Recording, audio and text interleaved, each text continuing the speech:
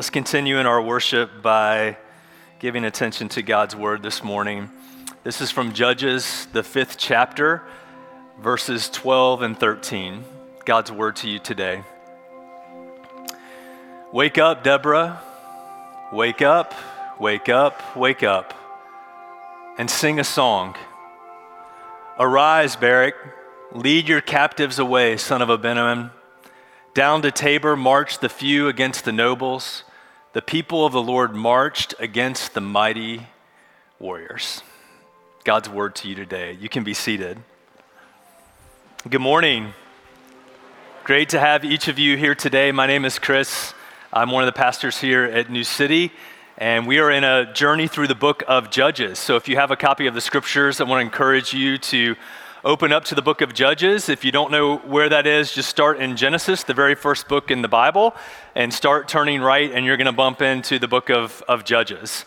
And we're walking through this together as a church. We've got a reading guide and some discussion guides to help you go further. And I want to encourage you to read ahead and dig into God's word together with your family as we journey through this incredible book. We find ourselves in Judges, the 4th and 5th chapters today. So if you, again, have a copy of the scriptures, go ahead and make your way there to Judges chapter 4. And while you're turning there, just to give an introduction, to say that Judges chapter 4 and 5 are interesting would be an understatement. The whole book is very interesting, and 4 and 5, they do not disappoint. But to say also, just in context, that chapters 4 and 5 are covering the same event. So when you get there, or if you're on your phone, you're looking at it, even though they're numbered 4 and 5, they're covering the same historical event from two different vantage points or perspectives. So chapter 4 is history. So it's giving historical narrative. Our narrator, most likely the prophet and judge Samuel, is capturing this story with historical details, and we'll get into that in just a few moments. But when we get to chapter 5, you would think that you've advanced ahead to a different story, but it's actually the same story that's covered in chapter 4, but from a different vantage point. You know, one of my favorite understandings of narrative is that narrative or story is like a beach ball. And if you turn the beach ball, you just see it from different perspectives. It's the same beach ball, but as you turn it, you might see a different stripe or different color. And that's true for your own story. You've got to turn it and look from different perspectives. And so that's what's happening here. And when you get to chapter 5, it's poetry. So it's the same story, but it's written in a different genre, from a different vantage point, spinning the beach ball and looking at it from a different perspective. And both are really important because historical narrative, chapter 4, is really getting to our knowledge, our head, our understanding of what actually happened, and that's really important. But then chapter 5 is the heart. You know, poetry gets to the heart and answers the question, why did it happen? And we're going to talk about both of those today. And just to say, if you've been following along in our study, we've talked about how the book of Judges in many ways mirrors the creation narrative from the book of Genesis. Remember, there are 6 major judge cycles or narratives. We're going to be in the 3rd one today. And we see that every single judge cycle that we go through, every time around the ride, Israel becomes less and less of who they were created to be. And so when we look at the creation narrative in Genesis 1 through 3, 1 and 2 specifically, we see 6 creative days that God made the world. And on the seventh day, he rests and calls it holy as a Sabbath, and all of creation rests under the Sabbath king, right? And so in Judges, we see 6 major judge cycles, and every single time around the ride, Israel is becoming less and less of who God made them to be. And so in that way, it is the uncreation of God's people. And again, we're in the 3rd cycle today. But in the same way, Genesis 1 starts with poetry. Genesis 2 is historical narrative. And now again, the narrator is mirroring Genesis, and that Genesis 4 is historical narrative, or Judges 4 is historical narrative, Judges 5 is poetry. Just an interesting thing. And so again, we're jumping into the 3rd major judge cycle if you're taking notes, and we're going to be introduced to our judge today, who is Deborah. And Deborah has a counterpart who is her warrior, her battlefield commander, and his name is Barak. And we'll be introduced to both of them in Judges 4 and 5. But let's get back into on the ride, if you will. And how do we get back on the ride with the people of Israel? after peace in the land, what do? Typically, they forget the Lord. And we learned last week that forgetting isn't that they don't remember any of the knowledge or understanding or the experience of the Lord. It's that to forget the Lord, a Hebrew understanding of that was to not act in the way that you know to act. So in other words, forgetting is not that you don't remember anything, it's not acting upon what you do remember. And this is what happens for us, I think you would agree, when we wander away from the Lord. It's not that we forget all the things about God, we cease to act in a way that we know the Lord to be and how we've experienced him. And so look at Judges 4, verse 1, as we kind of hop into this third major judge cycle. Here we go again. After Ehud's death, our judge last week, Othniel and Ehud dies, and the Israelites again do evil in the sight of the Lord. And they do that because they forget who God is and they begin to act in a way that's not congruent with who they know God to be. I love history. How many of you love history? I love history. David McCullough was one of my favorite authors who passed away last year. Wrote about all kinds of incredible things. My favorite biography, if you're a David McCullough fan, was on Truman. But pack a lunch because it's about 900 pages. And I didn't know a whole lot about Harry S. Truman, the 33rd president of the United States. But as I began to read Truman, I just fell in love, with him. And his story, he grew up in poverty. He was the only modern day president who never went to college. He had an insatiable appetite to learn. He grew up in a little town, Independence, Missouri. Some of you might be from the Midwest. He grew up in a little small town. And the story goes that Truman would go to the local library and read every single day. And one day he went to the librarian there in Independence, Missouri, and asked her to order more books. And she said, "We don't have the budget to order more books." And he said, "Well, I've already read every book in the library. I need you to order more books." And she said, "We don't have the money, we can't do it." And so he reread every single book in the library. That was the kind of guy that he was. He found himself in the seat of vice president to FDR, and FDR dies suddenly. FDR was in a third term. He was allowed to run again because of the war, and FDR dies suddenly, and Truman becomes president. And nobody expected that. The least of person to expect it was Truman himself. He was having lunch, the story goes, at the Capitol building, and is whisked away to the White House and told in the White House that FDR was dead. And he's sworn in that day, and then that night, he's briefed on this secret project that had been going on called the Manhattan Project that FDR never told him about.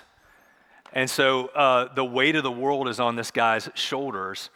He never knew about the project. He ends up having to make a horrible decision to use the Manhattan Project and the atomic weaponry that the United States had been developing to end the war. And then he's charged with rebuilding Europe. And so one of his generals who joined his administration, George Marshall, constructed this incredible plan to rebuild Europe. And what I wanted to share in that, and the way it fits into our story, is that we know it as the Marshall Plan, right? And whenever major initiatives or projects like that would be done under administrations, it would carry the president's name. It should have been the Truman Plan, but Truman didn't want it to carry his name. He didn't care about who got the credit. And there was this incredible quote that came out of that time and the rebuilding of Europe out of World War II and the Marshall Plan, where Truman would go on to say, "It's amazing what can be accomplished when you don't care who gets the credit." Isn't that great? Isn't that a lovely quote?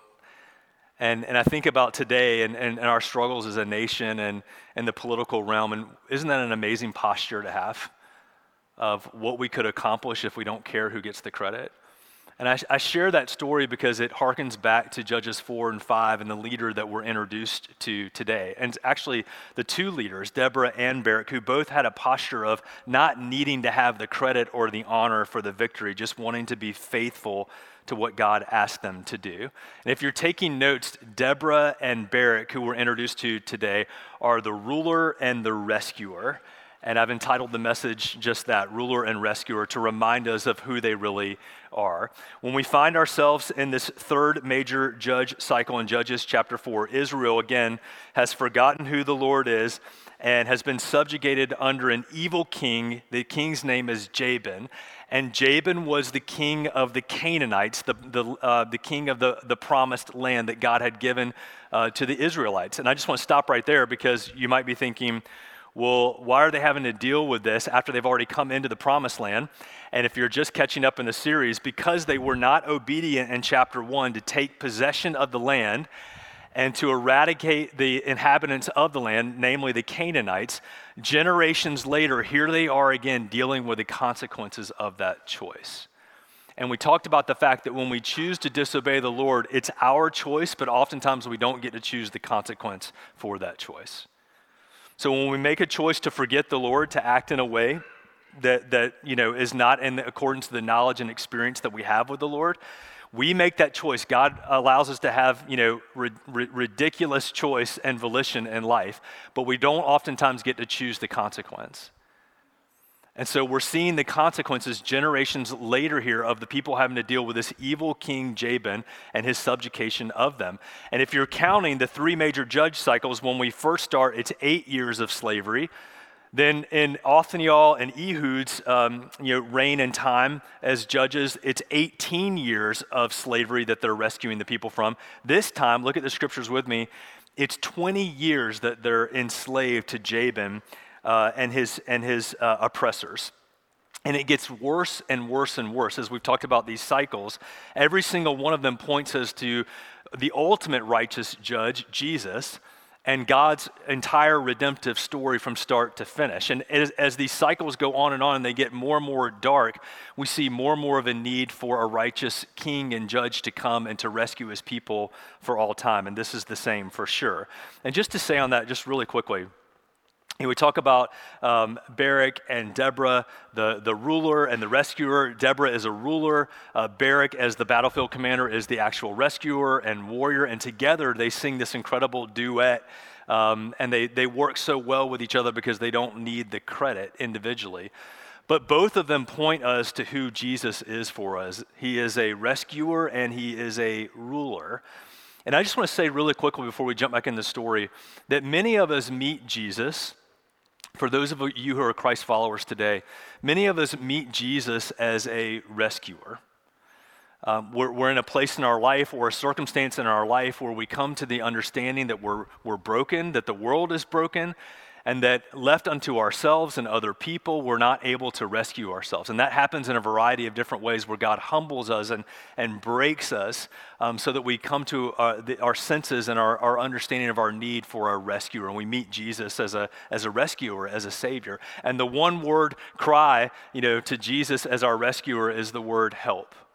And we see that repeated in every judge narrative here, that the people of Israel cried out to God for help. They needed to be rescued. They needed to be delivered. And God raised up these imperfect judges to be his mini Christ, his rescuers of God's people. But I do want to say that oftentimes we forget that Jesus is also a ruler. He's a king. And he is ruling and reigning over his creation as the Sabbath king, the one who rightly orders all of us. And so for many of us, we find Jesus as a rescuer, and we, that might be where our spiritual journey with Jesus stops. We kind of check that box of, I know I'm going to heaven, and I've been rescued, and I've been saved, and I'm grateful for that. But I'm not really following Jesus as a ruler, as a king. And I just want to point out in this story, we see both. We see Deborah as a ruler, and we'll get into that in just a second, and we see Barak as a rescuer, and they both point to Jesus because he is both. And I'm not sure where you are on your spiritual journey, but as we talk as a church about being a place of helping, people, including ourselves, to find Jesus and to follow passionately after him, they're both important, and they both point us to Jesus as rescuer and Jesus as ruler. I'll say it a different way. Jesus as Savior, right? And Jesus as Lord. And for so many people, they meet Jesus again as rescuer, but they never come to understand that Jesus has purview and authority over their lives. And so there's all these different compartments of our heart and our life that we don't let Jesus into as the ruler, as the king. And in fact, culturally, it's a lot less palatable to talk about Jesus as a ruler. We want to meet him as a rescuer, but we don't really want to follow him in every area of our life. And Jesus is busy not only saving us on the cross, but inviting us to follow him in every area of our life. All right, let's jump back into the story. Jabin is the evil king, right, of Canaan that is subjugating God's people because they've forgotten the Lord, they've turned their back on him. And he has a military commander, just like Deborah has a military commander, Barak. Jabin has a military commander, if you're following along the story, and his name is Sisera. And what you need to know about him is that in verse 3, it reminds us that he has 900 iron chariots. In fact, if you go back and read chapter 1 in Judges, we read about these chariots again and the power of an iron chariot. This was like the tank or the smart bomb, of that time. And so you could have, all kinds of foot soldiers, but if you had iron chariots, that was the great equalizer. And it allowed them to have incredible power over those people. And Sisera, who was, again, the military commander for Jabin, the evil king of the Canaanites, was an awful person. Okay, and I say that with a lot of authority because when you go and read chapter 4 and chapter 5, we read that not only did he, defeat people on the battlefield and brutally attack people, but the way he subjugated people and ruled over them was so wicked. He would take children and trade them as sex slaves. He would rape and pillage. He would do all kinds of horrible things, and they're recorded in the Bible. We know he was an evil person, and that's part of the context of the story where we'll get to today. And out of that wickedness and subjugation and all that evil that was happening to the people of Israel, they cried out to God. Look at verse 3. They cry out to the Lord for help, that one-word prayer that God longs to hear from every single one of us. And out of that cry for help comes Deborah. Look at verse 4. Deborah was the wife of Lapidoth. She was a prophet who was judging Israel at that time. And so we know that she was already speaking on behalf of the Lord. What does a prophet do? Let's just stop here in verse 4 as we're introduced to Deborah. A prophet speaks from God to God's people, right? A priest, remember, speaks for God's people to God. So Deborah was both a judge. She was a deliverer, a redeemer that God raised up. But before she was a proper judge, deliverer during this time, she was already a prophet to God's people. She was speaking God's truth to God's people. And look at verses 4 and 5. People would come from all around and they would sit underneath the palm of Deborah. She had her own palm tree that she would sit there and adjudicate the different civil cases and problems that the people of God had. And then she would speak to God's people his word and his truth. And this is important because she's the only judge in the whole judge narrative that is already speaking to God's people and acting on God's behalf even before the people of God cry out for help. And so as the people of God cry out for help, God looks and he finds Deborah, who's already serving on his behalf and speaking to people and caring for them and preaching to them and leading them, and he raises her up to be a proper judge. Now, she's different from all the other judges, right? Because she doesn't lead with a sword in her hand as a battlefield commander. Deborah leads and judges and delivers, because that's what the word judge means, as a wise counselor. So she's giving wise counsel. She's giving wisdom to people in their difficult situations. She's delegating authority, not caring who gets all the credit for the victory. And so she's guiding people and counseling the people of God and giving the people of God wisdom as they come to her. And Deborah does remind us, if you're taking notes on her, that Jesus is our wonderful counselor. And that part of how King Jesus rules and reigns and rescues us is with wisdom and with counsel to speak to the difficult places of our life. And that's what Deborah is doing as we find her. And we're reminded that God's leaders come in different shapes and sizes, gifts, personalities, and yes, different genders as well. God uses godly women all throughout the scriptures to advance his kingdom. God uses people, men and women, to lead and share and pray and counsel and serve. And it's worth noting as we cover Deborah as a judge who is leading Israel during this time, that God created men and women equal and distinct. And he wants to use men and women to advance his kingdom in specific ways. And so Deborah is a judge. She's a ruler rather than a rescuer. Ehud and Othniel, who we've studied so far, are battlefield rescuers. Deborah is back here delegating and giving wisdom and counsel and speaking on behalf of the Lord as a ruler. And in that way, this is really interesting, Deborah points us to the monarchy to come, and ultimately to King Jesus, who will rule over his people. King Jesus will have, remember what Isaiah said, he'll have the government upon where? The government, Isaiah chapter 9, verse 6, will be upon his shoulders. What does that mean? It means that Jesus will be the king. He'll be the ruler. All the government will be placed upon him. All authority will be placed upon him. Remember the Great Commission, all authority in heaven and on earth has been given to me, Jesus said. That's what Isaiah was talking about. So King Jesus will have the government upon his shoulders as a ruler, not just a cross upon his shoulders as a rescuer. Both are important and both happen, and Deborah and Barak remind us of both. And one of the things that's so important, again, to remember is that Deborah doesn't mind delegating the task of authority to other leaders. Barak, and we'll be introduced to Jael later on, who gets an interesting credit in this story as well for victory over Sisera and Jabin. Deborah is the one who's speaking on behalf of the Lord and ruling and reigning over the people on God's behalf, pointing to the ruler and reigner to come. All right, let's look at Barak as the rescuer. All right, so Deborah's the ruler, Barak is the rescuer in our story. Look at verses 6 through 9. In the story, he's the battlefield commander, and he is summoned by Deborah. What does that mean? He's not summoning Deborah to himself. He's going to Deborah, meaning she's the ruler over Israel during that time. She has the authority. He's the battlefield commander.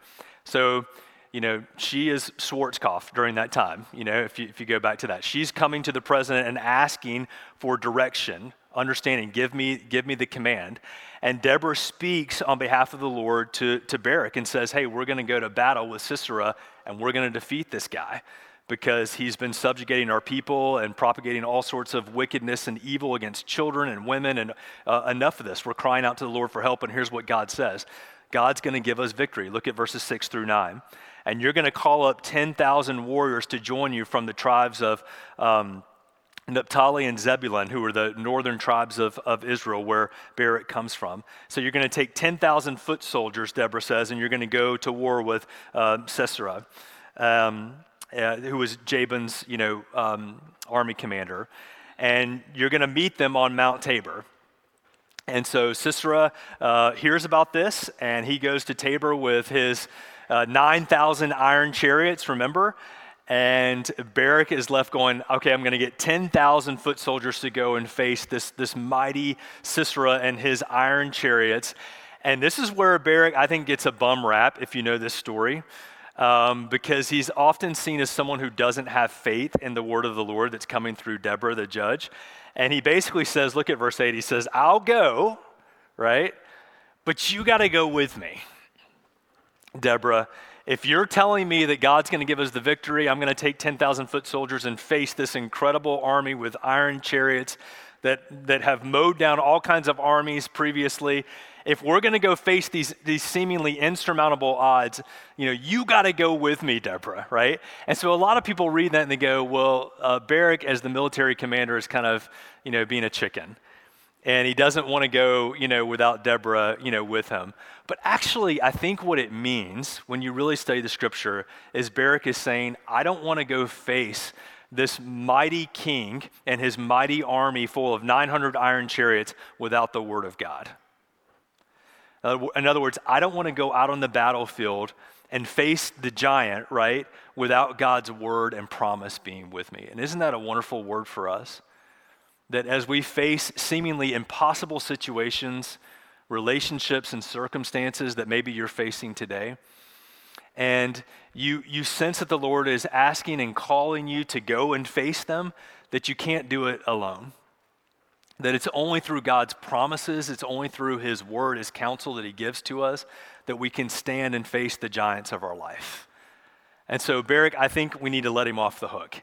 That he's not just saying, Deborah, you got to go with me because I'm afraid. I think he's saying, I know, Deborah, that you speak for God. And if you've said we're going to have the victory, I believe that, but you're coming with me because I want to be reminded of God's promises on the battlefield. And so as you even leave here today and you go into the week and all the things that you're facing in maybe your marriage, in a parenting situation, in your workplace, in your neighborhood, in your family, whatever that might be for you today that represents the 900 iron chariots that seem insurmountable in your life, just remember the lesson from Barak where he says, I'll go and I'll do it, but I'm taking God's word with me. I'm only going to go and face that if I take God's promises and I can be reminded of God's promises on the battlefield. And so that's what happens. And Deborah says to him in verse 9, okay, I'm going to go with you. But just remember, you're not going to get the honor and the credit. And it's not as a punishment for verse 8. It's because there's another character we're going to be introduced to, another woman named Jael that we'll get to in just a little bit, that God's actually going to use in this crazy way to get the victory. And what this reminds us is that the story is not about one person. It's not about, two people. It's not about three people. It's actually not about people at all. The story reminds us that the victory always belongs to God. And that it's God who chooses the specific people to work through, to rule, and to rescue, but ultimately the battle belongs to him and the credit belongs to him. It's amazing what can happen and what can be accomplished when no one needs the credit. And that's what's happening here in the story. So Barak goes to battle against Sisera at Mount Tabor. Barak faces an opponent that seems to be holding all the aces, right? The 900 iron chariots that, again, would just wipe out foot soldiers, and that's all that Barak has. And let's catch up to the story here in verse 14 if you're following along with me. Then Deborah says to Barak, get ready. Get ready. This is the day the Lord will give you victory over Sisera, for the Lord is marching ahead of you. So Barak led his 10,000 warriors down the slopes of Mount Tabor into battle. And when Barak attacked, the Lord threw Sisera and all his chariots and warriors into panic. Then Sisera leaped down from his chariot and escaped on foot. Then Barak chased the chariots and the enemy and the army all the way to Harosheth Haragomen, killing all the Sisera's warriors. Not a single one was left alive. Okay, and then look at verse 17 real quick. Meanwhile, Sisera. One of the things I want to say here is that the only person that escapes death on the battlefield, and you just think in your mind's eye, Sisera's forces is 900 iron chariots, all of his mighty men who are undefeated. Here comes Barak and his 10,000 foot soldiers. It seems like it's going to be a slaughter, but actually God goes before, gives the people of Israel victory, and there's one person that escapes the sword from Barak and his mighty men. Sisera, this wicked commander who leads his people into battle, his 900 iron chariots. He's the only one that survives. And I just want to say that oftentimes bullies, if you have a bully in your life right now, bullies oftentimes at the end of the day sell out everybody else around them, right? So as a battlefield commander, you never leave your men. You never leave your people on the battlefield. And yet he leaves all of them, lets them be slaughtered, and he escapes on foot. And again, just like a bully always does, he looks out for number one. And he thinks he's stumbled into greatness because the story goes, it says, meanwhile, Sisera, and this is where the story gets, if it's not already interesting to you, really interesting. So Sisera's men are defeated. The victory belongs to God. Barak and his men, are celebrating and pursuing.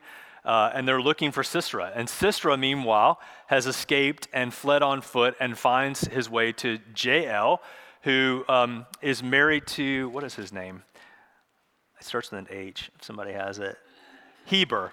Okay, and this is an interesting relationship. Heber is friends with Jabin and Sisera.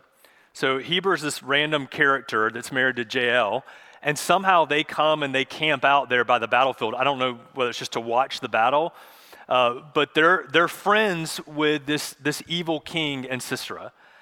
And so Sisera makes his way to this tent, in the latter part of chapter 4, and he finds Jael there, and he thinks, I found a friend, this is perfect.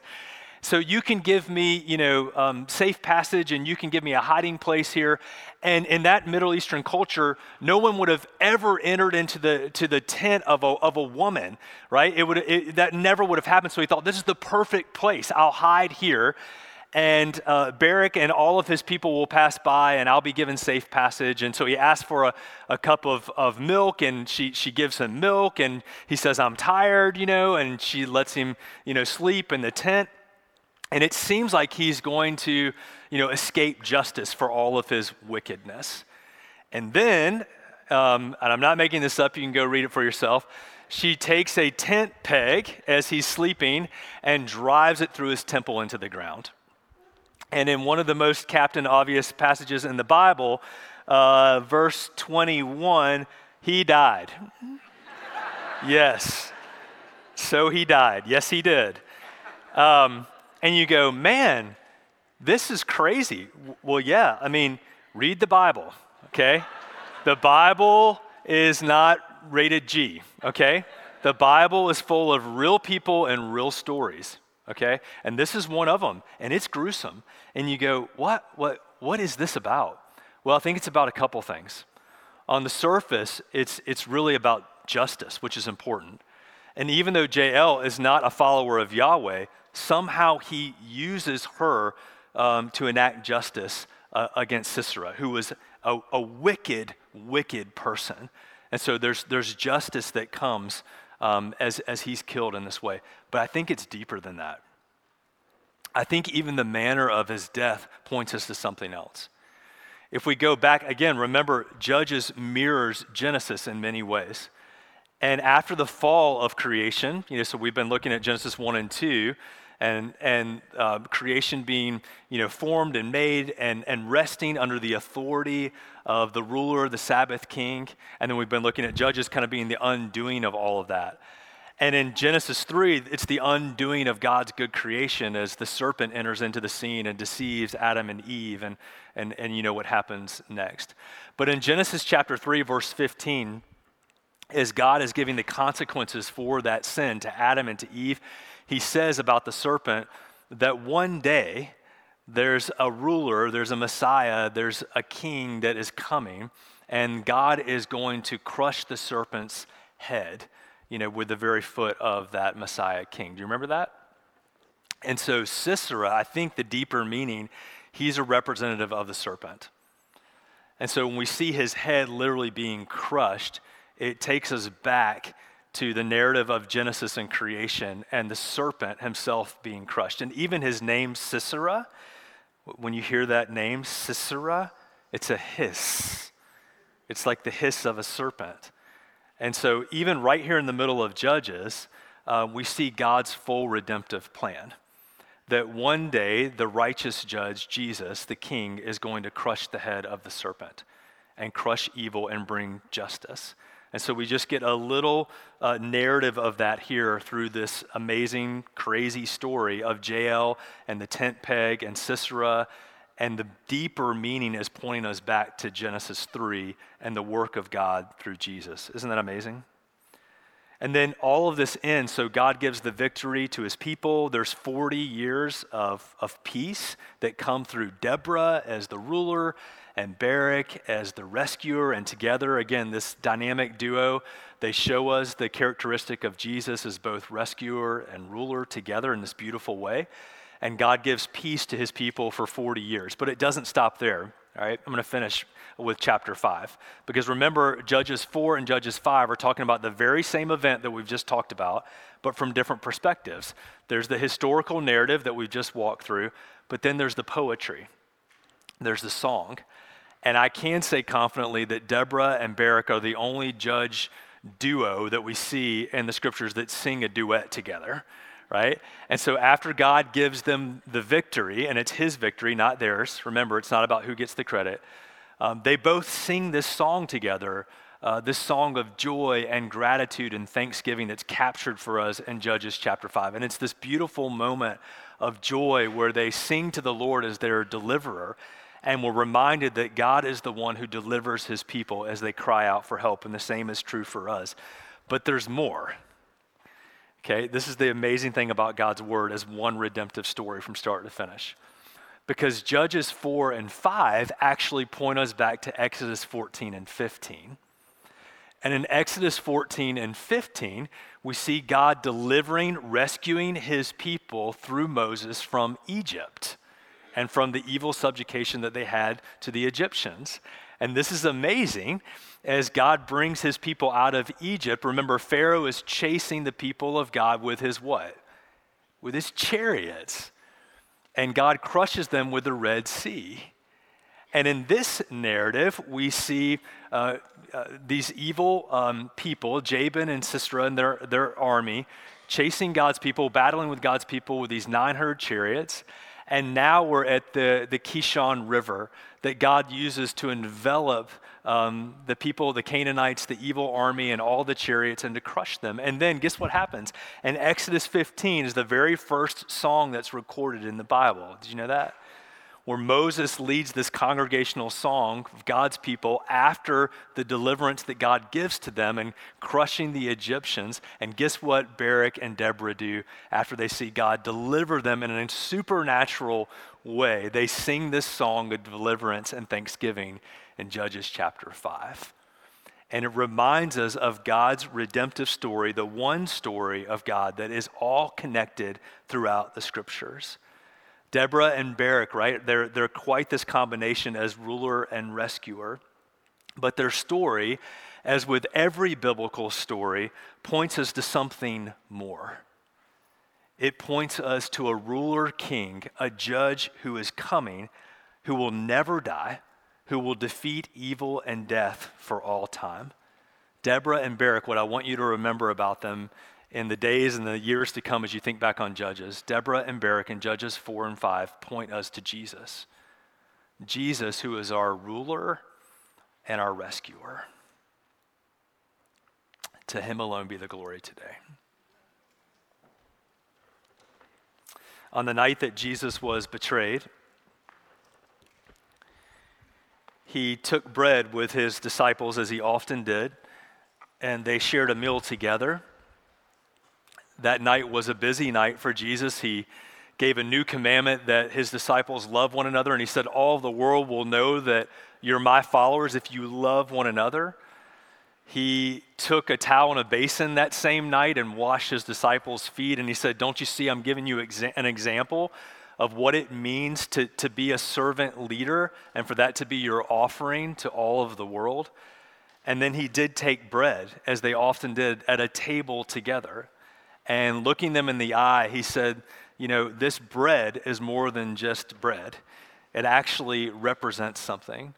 It represents my body that's going to be given for you. And so he gave thanks for it and he broke it and he said, this is my body given for each of you. And then likewise, he took a cup and he shared the meal with them and the wine with them. And he said, this cup represents more than just a cup and wine and bread. It represents a new covenant. The word covenant means promise, a new promise that I'm making with each of you. And the promise is this, that if you'll give me your life, Jesus said, I'll give you my life. Right? And Jesus said, as often as you eat of this bread and you drink of this cup, you proclaim my sacrifice. You proclaim that my grace is sufficient for you. You proclaim that I am both a rescuer on the cross and a ruler from the throne, right? It was Jesus as rescuer that invites us to the table, that gives us access to the table through his blood shed on the cross, through his body given for us. The perfect sacrifice, we're invited to the table. But don't miss this. The table itself, this ancient table, is the table of the king. And you're invited to sit at the king's table. He is the ruler. He reigns over all of his creation. And the table that we celebrate in the kingdom with him is a kingdom celebration for a king who has not only come, but a king who reigns. And so today we celebrate Jesus as rescuer, but we also celebrate him through the table as ruler.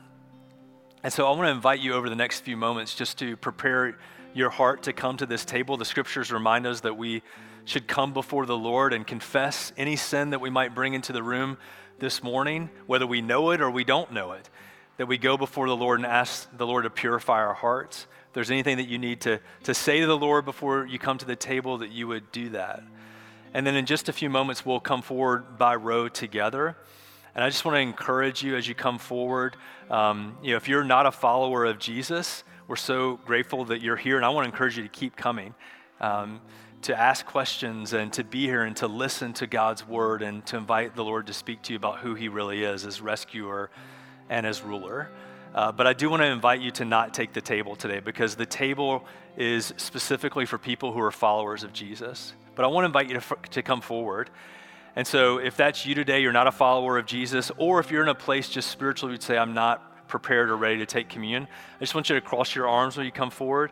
And several of our leaders will be up here serving, and they just want to speak a word of grace and blessing over you today. And that's important for us. When you come forward, you're going to get a little piece of bread. They're all gluten-free, by the way. And you can just dip it in the cup, okay? That's how we celebrate communion here. There's not one prescribed way in the scriptures to take communion. For us at New City, we use what's called intinction, which is just a fancy word of saying we're just dipping into the cup. And so I've said it before, I'll say it again. If you lose your bread in the cup, you just leave it there. You don't need to go after it.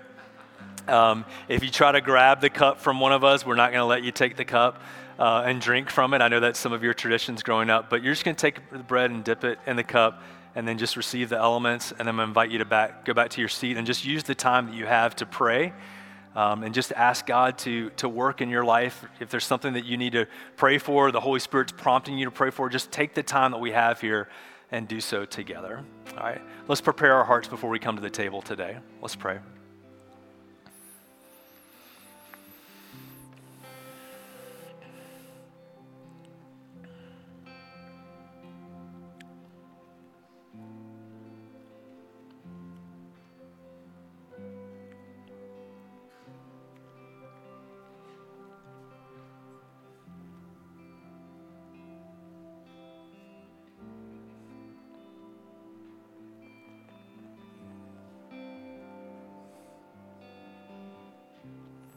Create in us a clean heart, O God,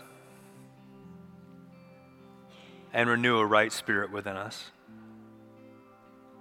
Cast us not away from your presence, O Lord, and take not your Holy Spirit from us, but instead today, even in this moment as we come to the table, restore unto us the joy of our salvation, the joy of being rescued, and renew a right spirit within us. This is the table of God for you, the people of God. I invite you now to come forward by row and partake of it.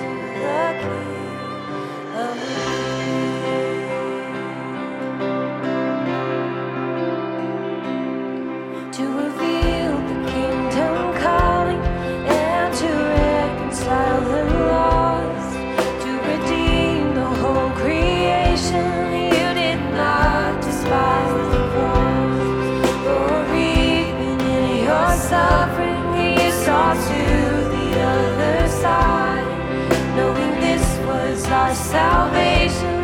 Jesus, for our sake you died.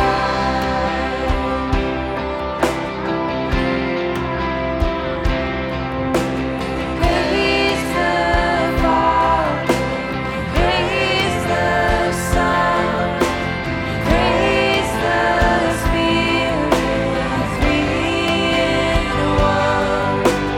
God of glory, majesty, praise forever to the King of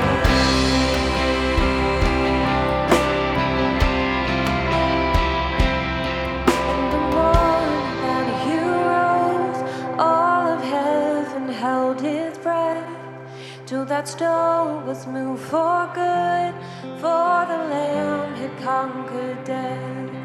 And the dead rose from their tombs, and the angels stood in awe, for the souls of all who come to the Father are restored. And the church of Christ was born, and the Spirit lit the flame. Now this gospel truth of old shall not kneel and shall not fade. By His blood and in His name and in His freedom I am free. For the love of Jesus Christ, who has resurrected me.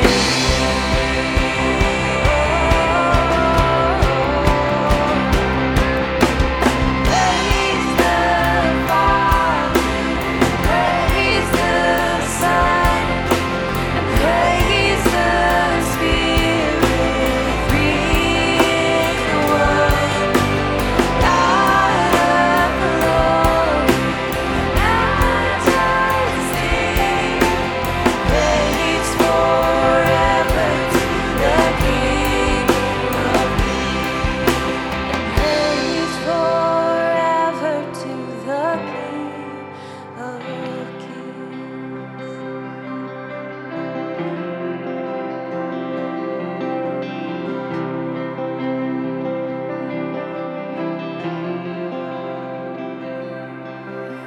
All to Jesus I surrender. To Him I freely give. I will ever love and trust in His presence daily. I surrender all. I surrender all to Thee, my blessed Savior. I surrender all. And I surrender all. I surrender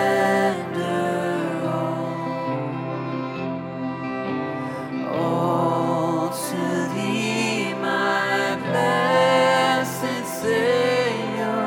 I surrender all.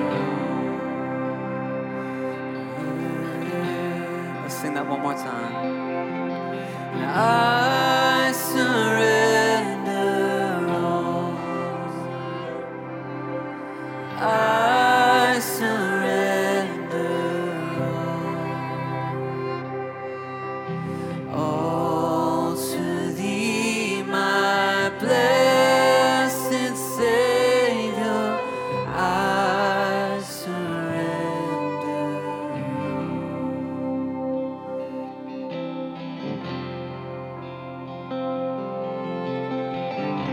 Thank you so much for being with us today for worship. We're grateful to have each and every one of you, and want to invite you back. Next week, we'll be in Judges chapter 6.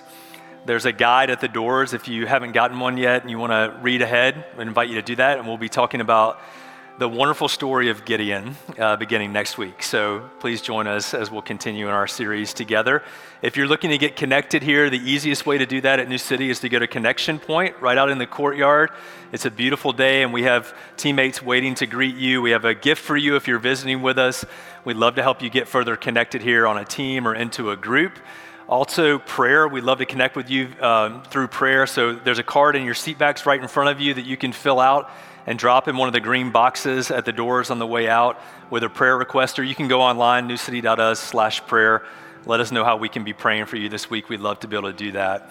Our offering, our giving is a part of worship at New City. We see it as a response to what God has done. So if this is your church home, this is a time for you to give and worship, and you can do that at the green boxes as you leave today, or online, newcity.us/give. If you're visiting with us, please don't feel obligated to give. We'd love it for this service to be our gift to you. We're really grateful that you're here. And final thing, we are collecting for Hurricane Ian relief, and we're partnering with the Samaritan's Purse to do that. And so if you're interested in giving a gift above and beyond your offering, we're going to email instructions today about how to do that, but here's the link. And you can go and just hit the drop down for hurricane relief and give to Samaritan's Purse, and all that money will go out the door to help those in need. And in fact, as we have our benediction today, let's receive it for ourselves, but also use it as a prayer for those who are hurting and suffering in our world today. Would you extend your hands for this blessing as you go? Now may the Lord bless you and keep you. May the Lord make his face to shine upon each and every one of you. May the Lord be gracious unto you and lift up his countenance upon you. And may the Lord today and all throughout this week fill you with his peace, his grace, and his love. In the mighty name of Jesus, amen. Amen. Love you, New City. Thank you for being here.